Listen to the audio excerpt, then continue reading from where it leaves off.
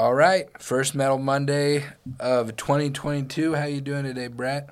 I'm doing great, man. Just get back into the swing of things. That last week always the last week of the year, it's kind of notorious. It feels like in our industry that is kind of a dead week, as far as Almost the last 2 weeks to a certain, especially for here in Idaho, we had a lot of winter finally came, a lot of snow. We had a couple dead weeks. A lot of people are just already in Christmas mode. Then the following week you get New Year's. You just get a couple. So it really makes December a tough month. Yeah, winter came with a vengeance here. It was 12 degrees this morning when my wife was like, "Are you gonna put the dog in the kennel?" I'm like, "Well, I mean, she is a dog," and she's like, "Let's just put her in the laundry room." I'm like, "Okay." Yep. She won. I'm like, all right, that's fine. We do a laundry room for the dogs too when it gets like this. So in the better weather, they get to stay outside. Yep. So we're into January. Do we know where Stihl is going to be? We don't. It feels like it's going to be soft.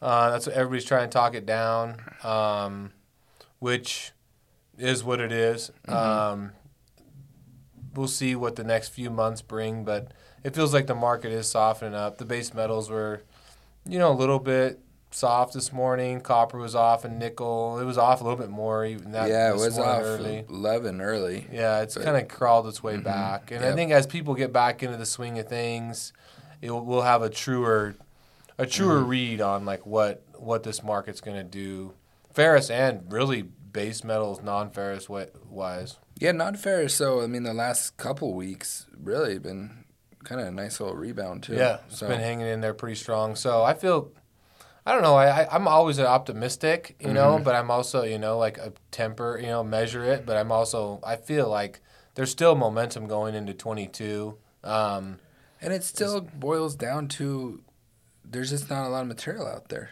100%. So like you would just think that's going to push the price up. Like I just read an article through Apple News this morning about the housing market, where they don't think you're going to see big swings up this year, but they still think because of volume, it's still going to trickle up. Well, you see the price of lumber, right? Mm-hmm. Like lumber hit $1,700 and it went all the way to $500.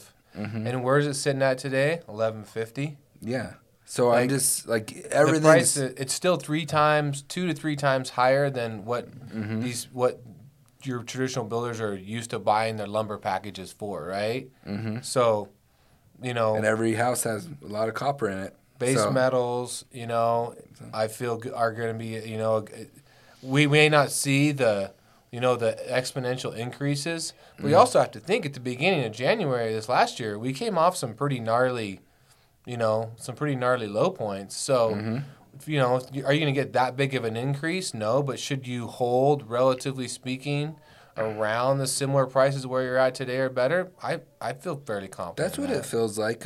All these markets are somewhat connected. You see one take a big dip or a big increase, they eventually trickle to the other one. So housing market to the metal markets or, commodities in general, lumber.